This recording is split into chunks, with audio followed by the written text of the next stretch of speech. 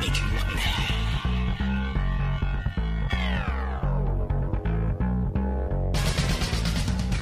Hello and welcome to Keanu Club. Like a cool breeze over the mountains, this is episode 10, River's Edge from 1986. I'm Mike Manzi. And I'm Joey Lewandowski, and back with us, Nicolas Cage expert, Keanu Reeves expert, ? Lindsay Gibb. Hello, Lindsay. Hi. So now, when we brought you on for the first time for Cage Club, there was a clear reason why. Right. And it was because you wrote a book about Cage, it was wonderful, you loved him like we loved him, and so we invited you back for Keanu, but now, to my knowledge, you have not written any books about Keanu Reeves, have you? That's correct. What's your experience with him? Do you love him like you love Cage? Is it a different kind of love? Do you not really like him? Like, what's your history with him? Well, as I mentioned to you when you decided to do Keanu as your next subject, it was kind of uncanny because the Toronto International Film Festival, and I'm from Toronto, has cinema that they run year-round called Bell Light Box, and in 2012 they did a Nicolas Cage retrospective, and then in 2013 they did a Keanu Reeves retrospective. So you guys are kind of following in their footsteps without knowing it. Which is crazy. Yeah, it is.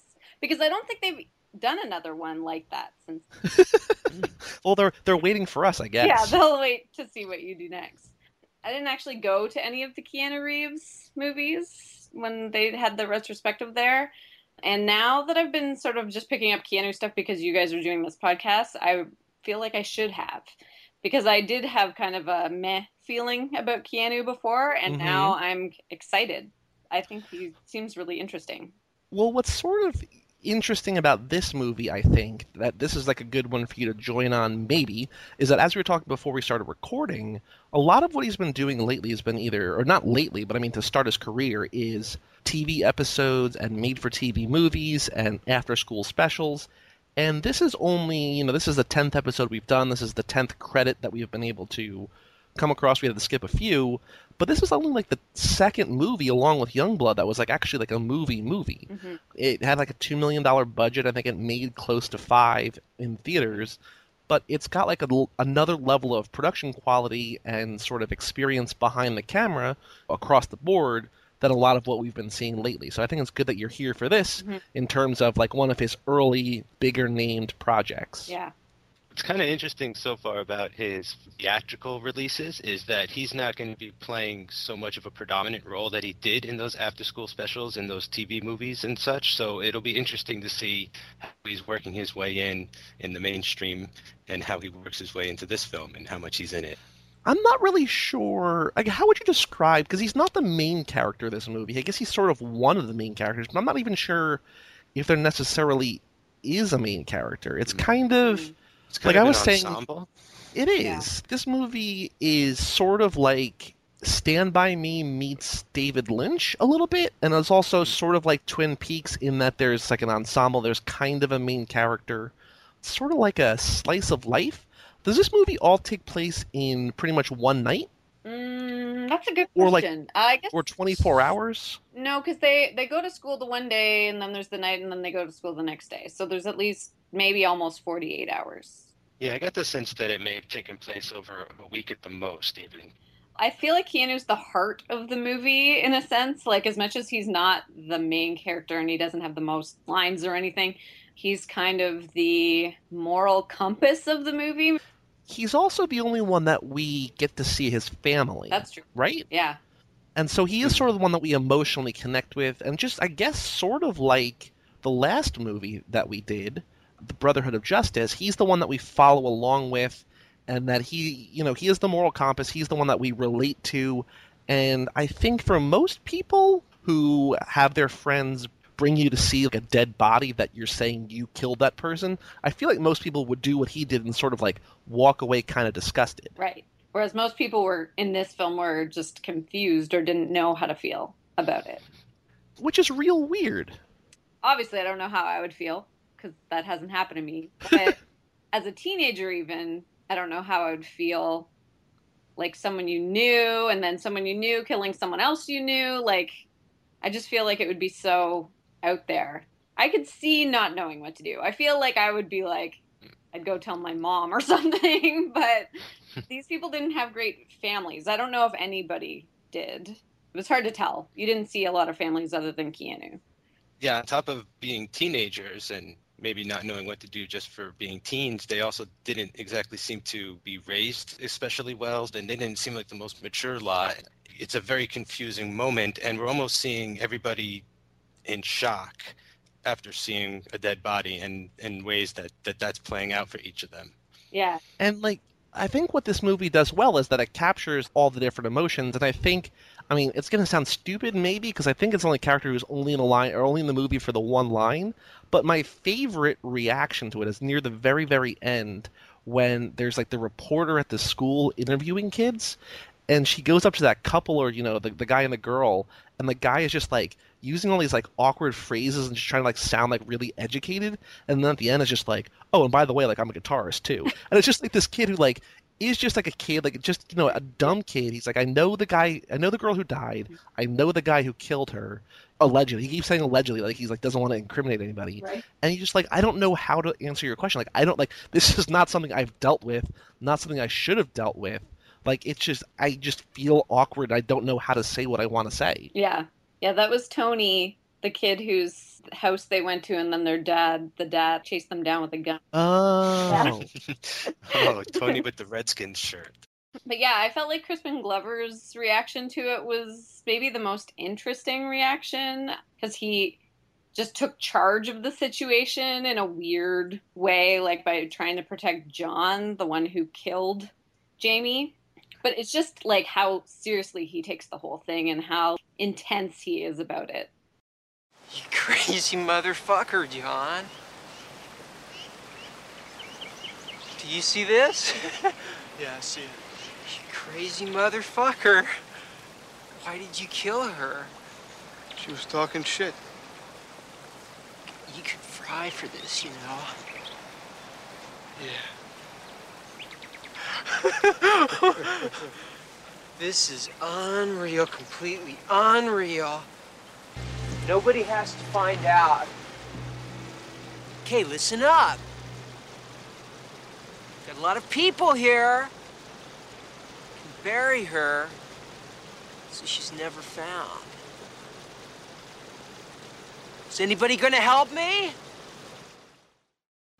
He's like, guys, like, we need an alibi. Like, we need to bury this body. Like, we need to take care of things. Like, we can't let John go down for this. And everybody's like, yeah, I don't know. And even John just like, yeah, I don't know. I'm pretty much good. And like, they just all walk away. And Crispin Glover's like, all right, like, I guess I'm not gonna do anything about it now.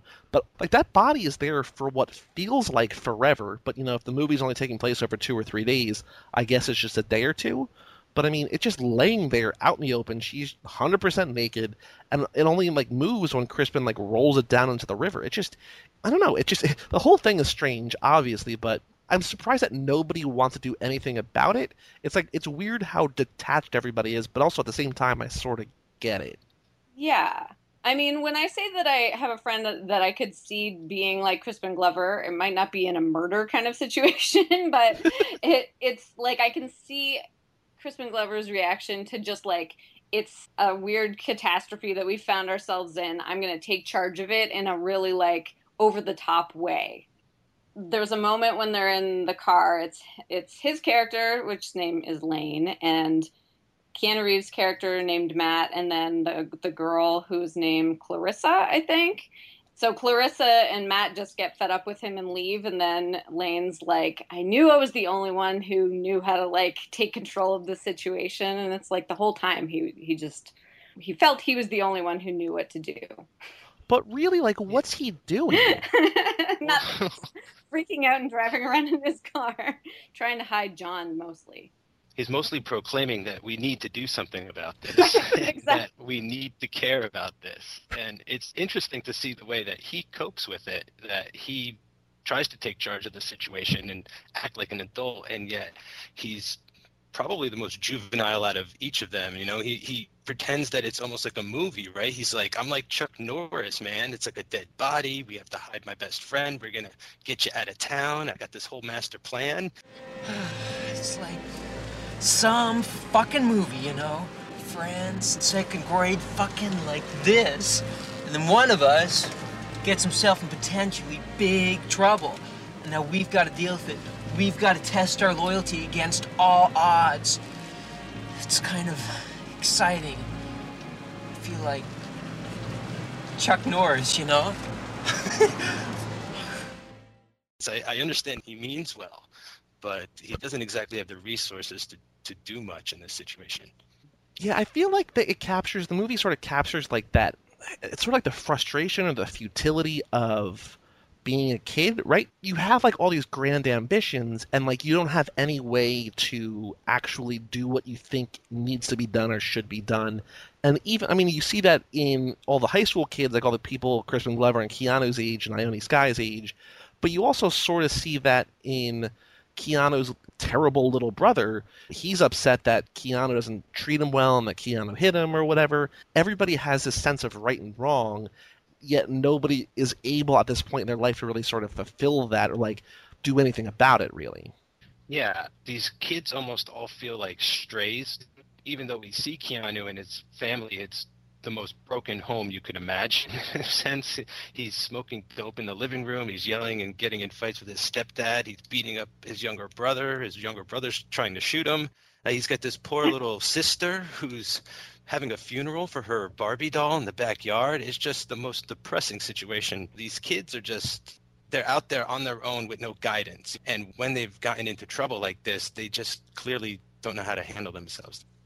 Yeah, there's a great moment when Matt is arguing with the mother's boyfriend, and he says to him, like, all you do is fuck my mom and eat her food. And then the dad calls him a motherfucker, and he calls him food eater.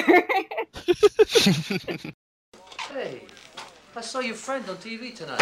I thought maybe I might catch you, too. Fuck off. Don't you two start. What? His best friend killed a girl. That's big news. I mean, dumped the body and he bragged about it all around school. Whoo! I bet you even know where he's hiding, don't you? They haven't caught him? Don't give me that phony surprise shit, because I know something's up. Your fucking punk friend's been calling here all night, huh? What, he helped you kill the poor girl? Jim! Maybe he did. Maybe I am a killer. Why should you care? You just stay around here to fuck my mother and eat her food. Matt! Oh, he moves! You're a little fucking asshole. Try something. Jim! Go ahead. Jim! Motherfucker, food eater! See? Want me to shove that up your ass? Come on! Come on, come Shove on! up your ass! Come on, hit me, I'll go be ahead. like that. Hit me! Come on, come on. A tough guy, huh? Yeah. Come on, show me how tough! You're not even Come worth on. it. Shit! But that whole family is like nuts. What makes me sort of feel okay about it is that Keanu seems like a really good big brother to his sister, but he seems also like in a sad way, he seems like the only one who cares about her at all.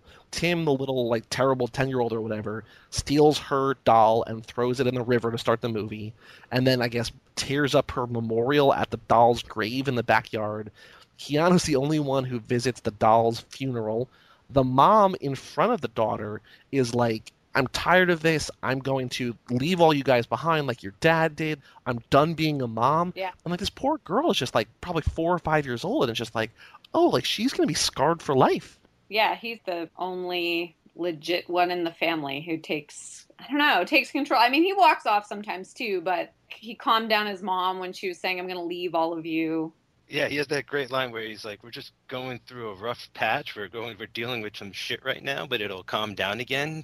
To realize you're in that type of situation takes some maturity. So throughout the movie, too, he is the one who ends up doing most of the right things. The reason I think I gravitated toward him and that the movie sort of treats him almost like this lead in a way is because I feel like if he wasn't in this household or born in this environment, that he'd actually go on to accomplish pretty great things. This guy, it's just almost seems like a victim of circumstance for his character, and that he's doing the best he can in these conditions.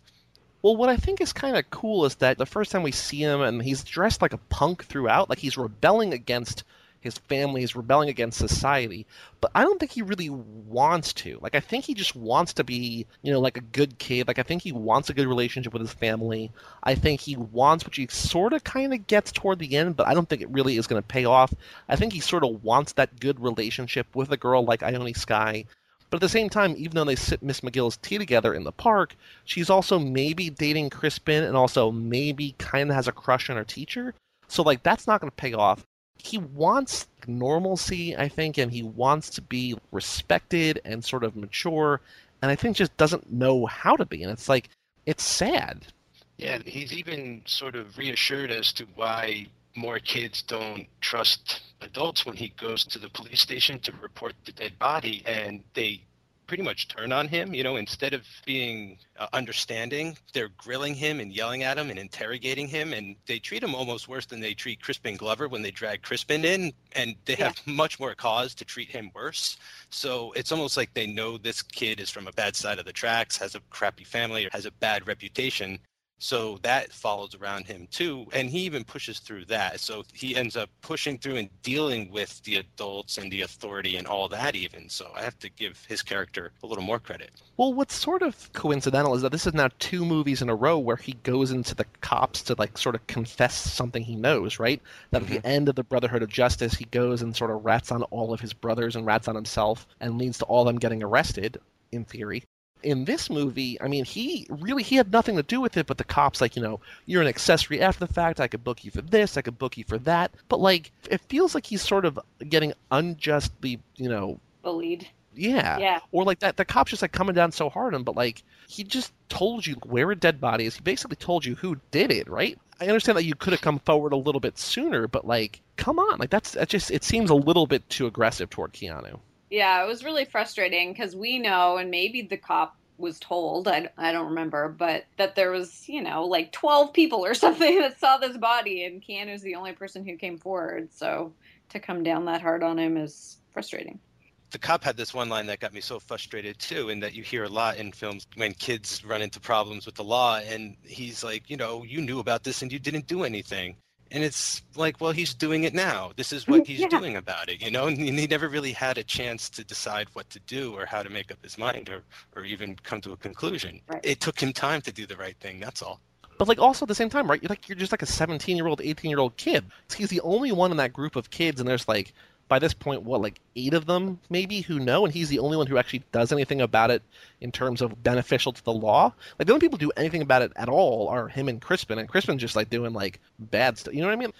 The girls, Maggie and Clarissa, they go to a phone and think about doing it, but then they chicken out.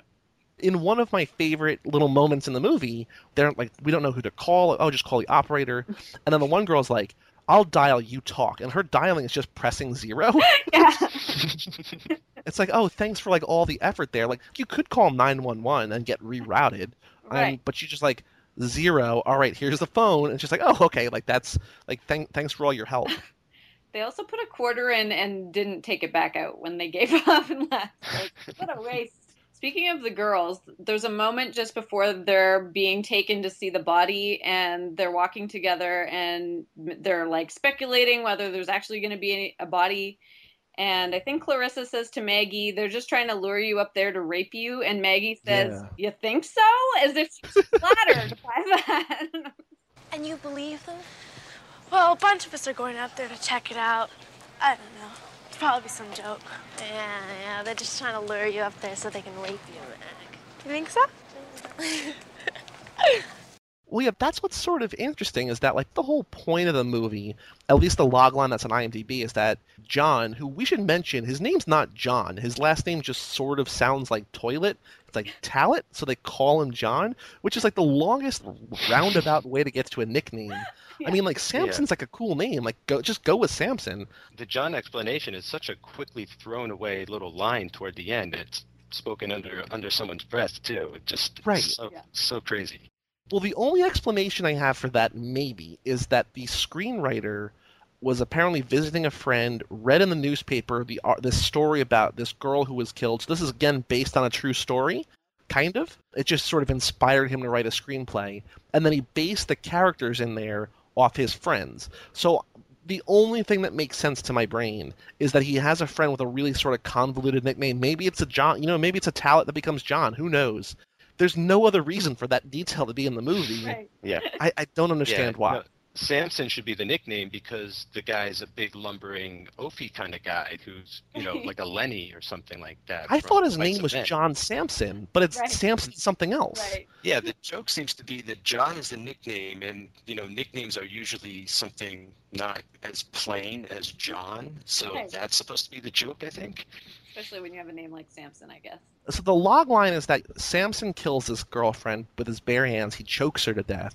And then the whole kind of point of the movie is seeing how all of their friend circle reacts to the death. Crispin's sort of like excited about it. He pokes the dead bodies. He just thinks that she's just messing with them. Keanu seems scared and runs away. The girls think it's a joke and they think that it might be just like a ploy to rape them. And then they all get up there and they're all just sort of like creeped out. Like it's weird to see them react, but then it feels like there's so many different things going on in this movie that we sort of veer away from the dead body a little bit and sort of get into this town. It almost feels like, in the Twin Peaks sense, this could have been like a TV series as opposed to just a movie. Like, it seems like it's almost a little too overstuffed with weirdo kind of crazy characters that we don't really get too much of a payoff for just because we don't have enough time. Yeah, with the whole Dennis Hopper part of it too, that's like, yeah, if it was a TV show, you could see a lot more backstory happening with Dennis Hopper, since he's a guy who also killed his girlfriend in the past. Which is like, what's the point of that? Just that Yeah. he's gonna bond with John? Like, it's I just know. that, oh, we both killed a girl. You can bond over other things. Like, I don't know.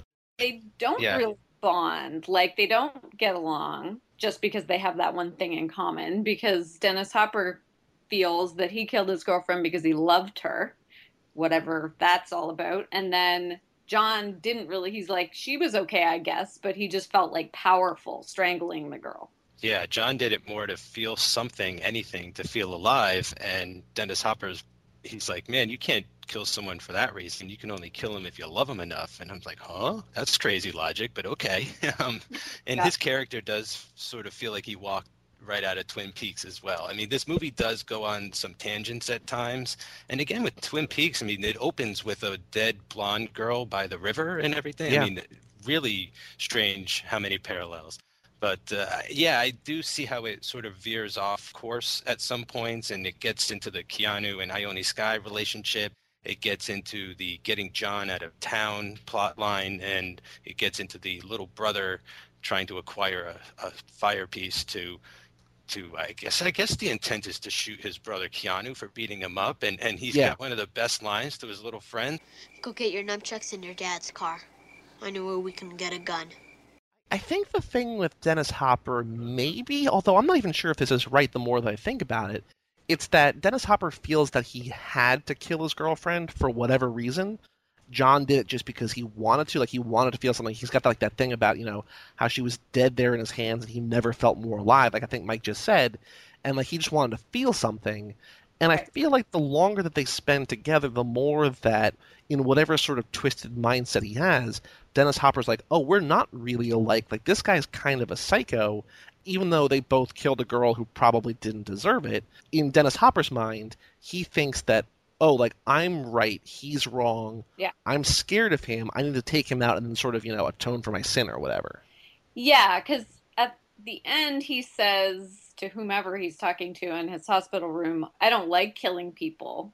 It's like he does it only when he feels like he has to. So for some reason he felt like he had to kill his girlfriend, and he felt like he had to kill John because, yeah, maybe he thought he was nuts. There's a moment where John asks Dennis Hopper if he's a psycho, and then Dennis Hopper says, no, I'm normal. Yeah. Which to him, he is, though. I thought with that Dennis Hopper character from the get-go, though, I mean, he's just right off the bat when Crispin Glover goes to score some weed off him because he's just the local weed dealer, I guess. He answers the door with a gun and pointed at Crispin Glover, and he was slow dancing with a blow-up doll that he dressed up in women's clothing. So you know this guy is just, you don't mess with this guy and joke around with him. Checks in the mail. It's me, Feck Lane. Don't shoot, okay? I could blow your brains out. I know, Feck. I shot a girl once. I know. You keep telling me that, Feck. You want to lower that barrel some? I am your friend. Yeah, you say so, huh? You're my friend? Yeah. Yeah, maybe so. Don't you try anything. Why don't you and Matt come in and see Ellie? Oh, I'd love to, Feck, but we're late for school. And... Oh, yeah. Well, how much you want then? Oh, come on. No, dude, I came by to see how you're doing. Good old Feck, good old Feck. Yeah. How much you want? Just a couple joints. You're my friend. Of course. She had it coming, man. No, I know, Feck, women are evil. You had to kill her. Yeah, they're still after me, Yeah. All right. Yeah. See ya. All right, I'll see ya. Well, thanks for the weed. I almost got the sense that maybe he was in Nam or something, or just saw too much in the shit at one point and came back and couldn't handle what society had become, so he killed his girlfriend in the name of love or something.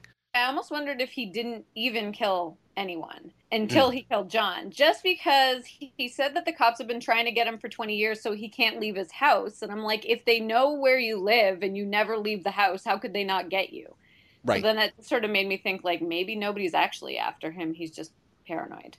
Yeah, it definitely seems. I mean, I didn't think about it during the movie because I was trying to sort of parse out so many other weird things that were going on. But now reflecting on it, based on what Mike just said, it does feel like he has some form of PTSD. Like he saw something happened to him, whether it was killing his girlfriend or whether it was something else altogether or whatever he thinks happened. He's in a mess. He's a mess right now, Right.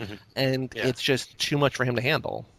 The only thing that they really hint at is his motorcycle accident and how he lost his leg. I thought for sure he lost it in Nam, but he didn't. He was a biker, and he saw his own severed leg get run over by the ambulance, and and he wondered how much beer was left in the beer can next to it lying in the road or something. So that sort of gives you a little more insight to his state of mind, as much a look into the past as we're ever going to get. That's the only story from his past, and we don't even necessarily know if it's true.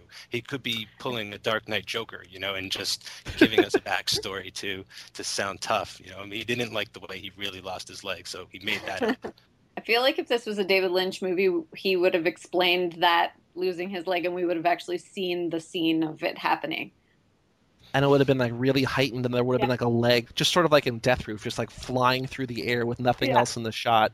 What's weird, I think, and the reason I don't like fully love this movie is that there's so much potential for weirdness and they just don't follow through. Like it almost feels like, spiritually, and I think they mentioned at some point, it feels sort of like Easy Rider, or it feels like The Last Picture Show, or all these ones where just like people just sort of hanging out and trying to like make sense of life, kind of. It wants to be a few different things. I don't know, the movie that I want it to be is not the movie that it is, and I think that's the big problem for me. I mean, I don't know that necessarily the movie is good or bad, it's just not the movie that I would sort of like it to become. Like, I sort of want it to be weirder, like a David Lynch, because all the pieces are there. Like, you have weird people, you have sort of like a crazy, heightened thing that happens, tons of, like, interesting characters that you develop to some extent. They're all there, just, like, do a little bit more, do something a little bit different with it. At some point when I was watching it, I just focused on Crispin Glover, and it just made the movie amazing to me. His voice and the intonation in his voice, like you could just sort of fall into the ridiculousness of that, like the way he would say like Matt when he was talking to Matt. It made no sense. Why did he talk like that?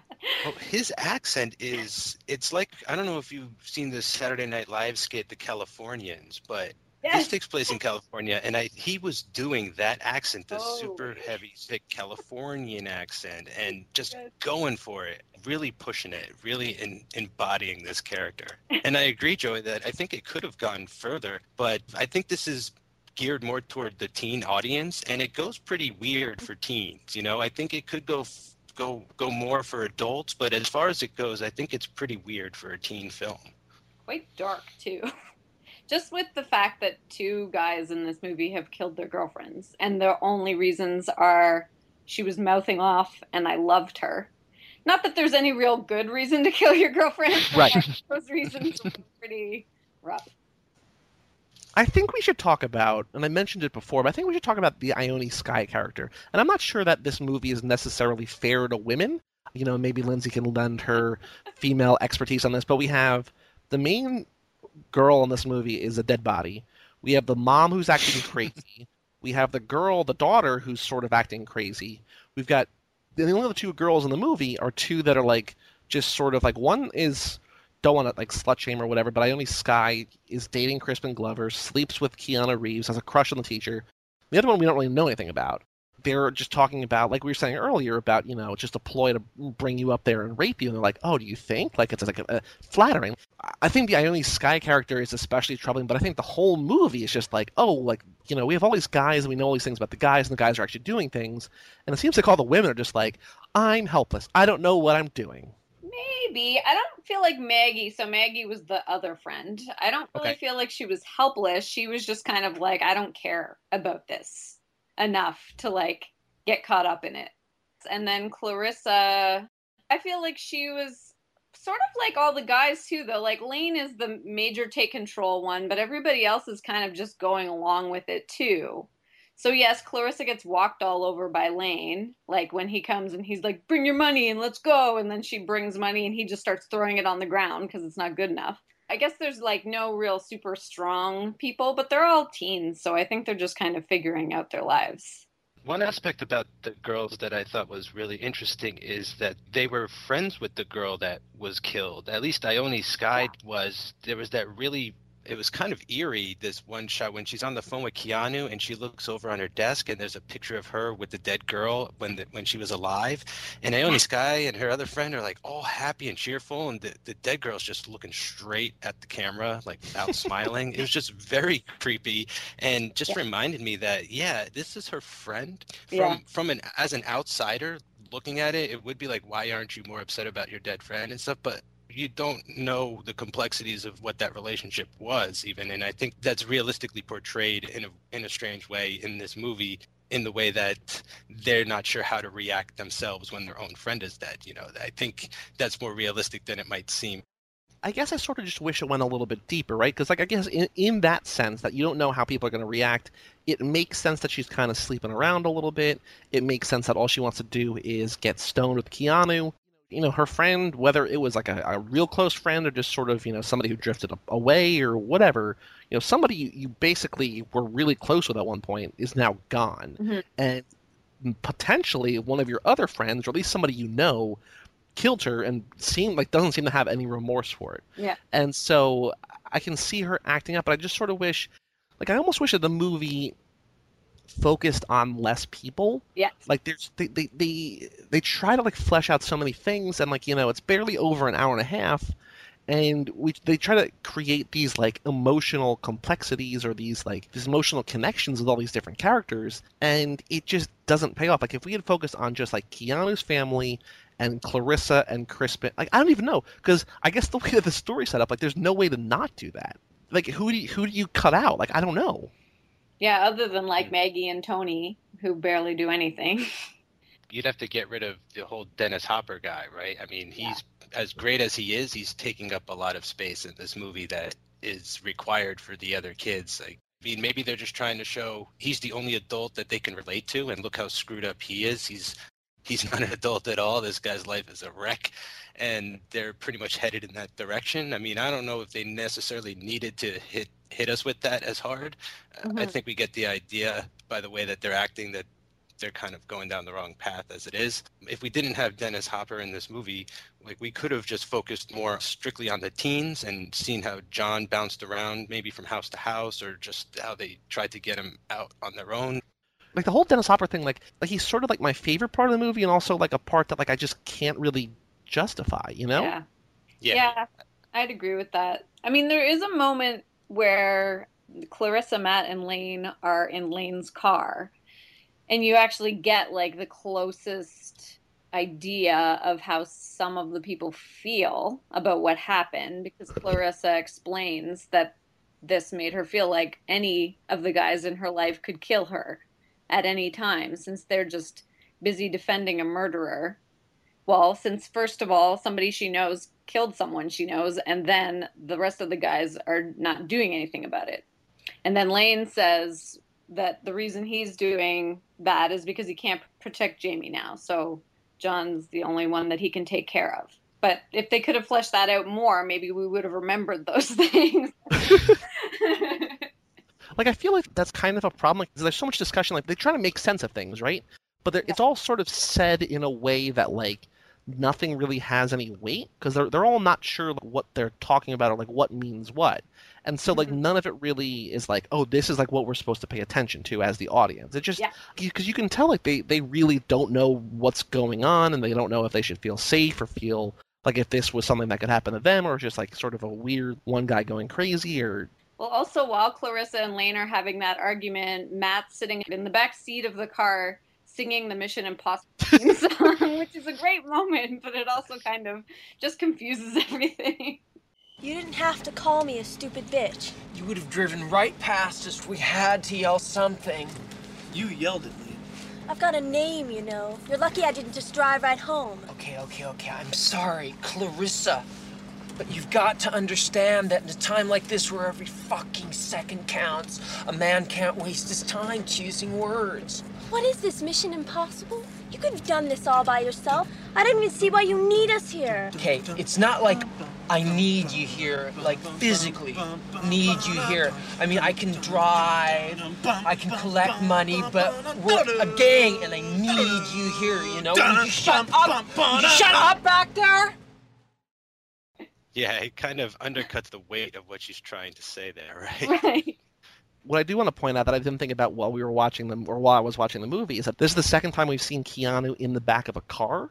The first time was in Act of Vengeance when he was the hitman in the back, and she's like talking about, like, you know, bringing all this life to the screen. So, like, whenever Keanu's in the back seat of a car, it's going to be an entertaining time. He's like a little kid in the back, just like, you know, doing his own thing, entertaining himself, bringing a little bit of life to the movie.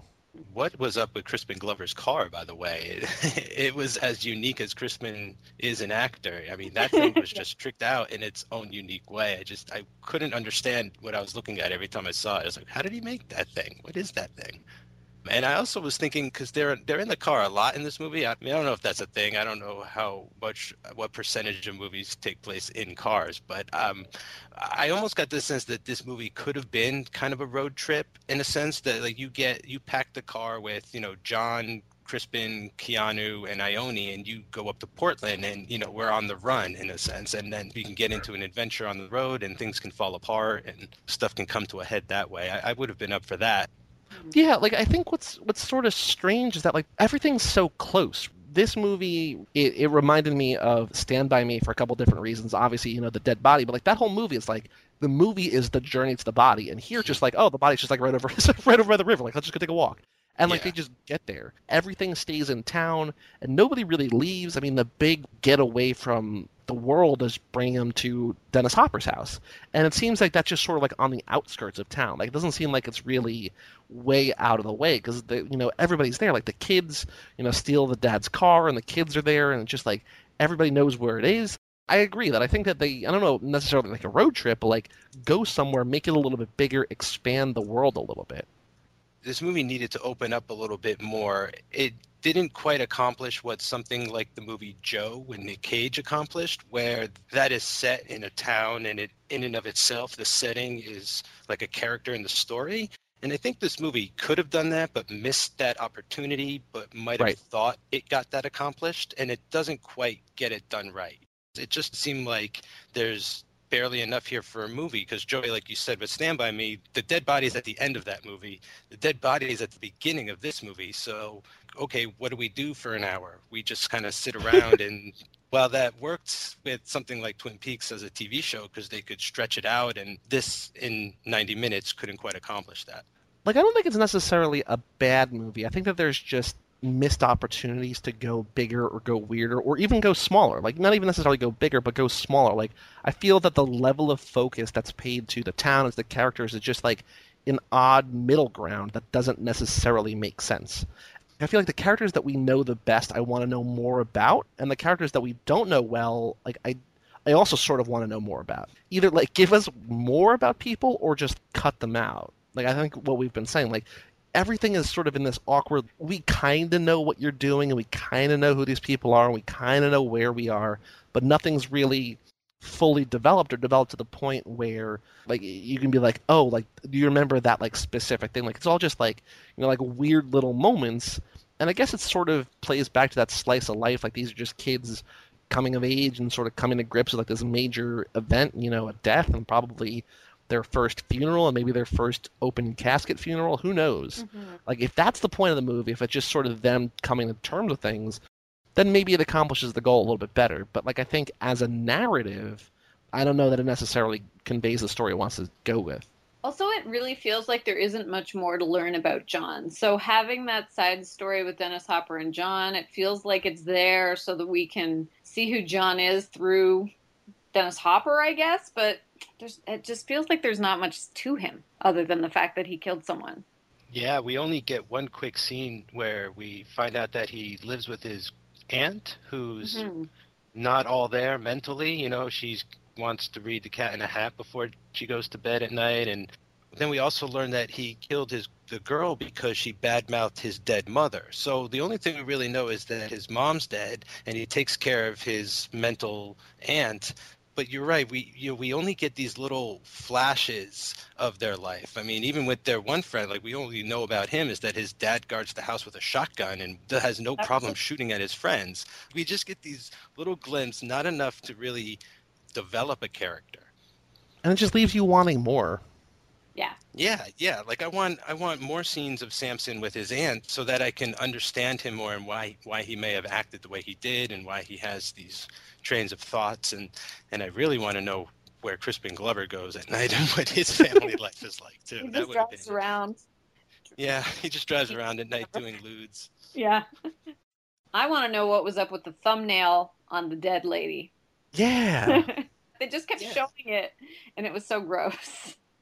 This is before Twin Peaks, so it's not like they're, you know, referencing Laura Palmer with the fingernail or like the letter under her fingernail. It's just another dead body with a big fingernail. It's like David Lynch saw this and was just like, oh, I can do this way better. Like, just let me at it. That dead body was super creepy. It must have been a real girl that was laying there in makeup. I mean, if not, that was just an amazing prop because every time they showed it, I just got chills. And each time they went back to her, she had like more dirt on her and stuff. Yeah, it was. I feel like this movie was very well shot too. It had a really nice shot in the beginning of the fog on the bridge. I was like, okay, at least we're in for some competent filmmaking and people behind the camera know what they're doing. It's all sort of going to depend on the script and the story and if that can hold together. I don't think I have anything else that I want to say about this movie. Is there anything else that we didn't cover that you guys wanted to? I'll let Lindsay go first. Anything else in your notes that you wanted to mention in terms of whatever from the movie? So sadly, I mostly have notes about Crispin Glover. I had barely anything about Keanu Reeves just because of how small his role was and how big Crispin Glover was. But one thing I'm curious about is if, like Nicolas Cage, this role was like more Crispin Glover than it was like what was written originally. I'd like to know how much Lane was, you know, what he did. And I love just the final moment where he lays face down by the river. He just lays down on his face. Yeah, I mean, we've seen him, like, he's maybe in a movie full of extreme weirdness that is Wild at Heart, which we talked about for Cage Club. I mean, he's one of the weirdest characters in that movie. He's only in the movie for like 30 seconds or a minute, but like it's crazy. That's a good point. Like, I wonder how much they actually gave him and then how much he's like, oh no, I can make this weird. Or like, just like, let me at it. Yeah, I felt like I could feel that character, Cousin Dale, or I forget what his name is, in Wild at Heart, but I feel like I could feel that character at moments. Like, there's a point where he's on the phone with John, and it was like the brooding intensity of what he was going to do. I just expected him to be like, I'm making my lunch. That's pretty interesting because when we were watching Youngblood, I got the same feeling about Keanu in that movie. Like, he's barely in it, but he has a French-Canadian accent in that movie. And so my theory was that he showed up with a fully formed character that wasn't necessarily in the script, and he made it so that he was going to be so amazing that they had to get him on camera saying lines of dialogue with his accent and stuff. So I do wonder if Crispin Glover showed up and looked at the script and was like, all right, I'm going to take this one step beyond. I'm going to bring this accent. I'm going to bring this hair and this jacket. I'm just going to really form my character and take it as far as I can. And then it's impossible for the filmmaker to say no to something like that.